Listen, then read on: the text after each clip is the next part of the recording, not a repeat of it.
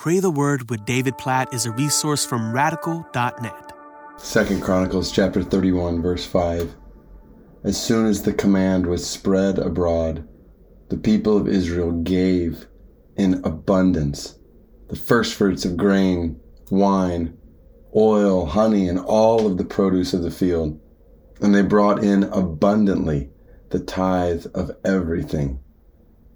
I love this picture in 2 Chronicles with worship and revival and restoration, all these things that God is doing among his people. In 2 Chronicles 29 and 30 and 31, we see all of that accompanied by abundant generosity and giving. As soon as the command was spread abroad, the people of Israel gave in abundance. They brought in abundantly the tithe of everything. What a picture twice. We see this picture of abundant giving. And especially here at the end of this year, I encourage you to consider, based on 2 Chronicles 31, the language here is your giving to the spread of God's glory abundant.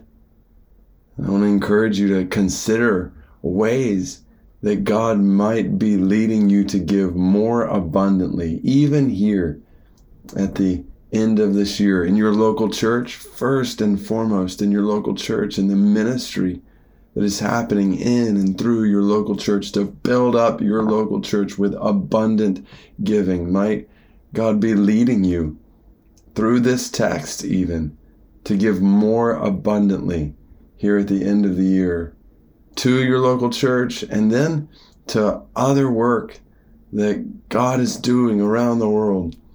Whether it's through a ministry like Radical that's making this podcast possible at Radical.net, or urgentneeds.org, when we pray for the spread of the gospel among unreached people, that's an avenue where you can be a part of the spread of the gospel among unreached people on the front lines of the most urgent spiritual and physical needs in the world, coming alongside our indigenous brothers and sisters there. And there are so many other avenues.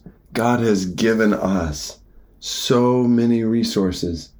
So how can we give in abundance, bring in abundantly offerings that resound to his glory? God, we pray that you would make all of us abundantly generous people, that you would help us to give abundantly for your glory.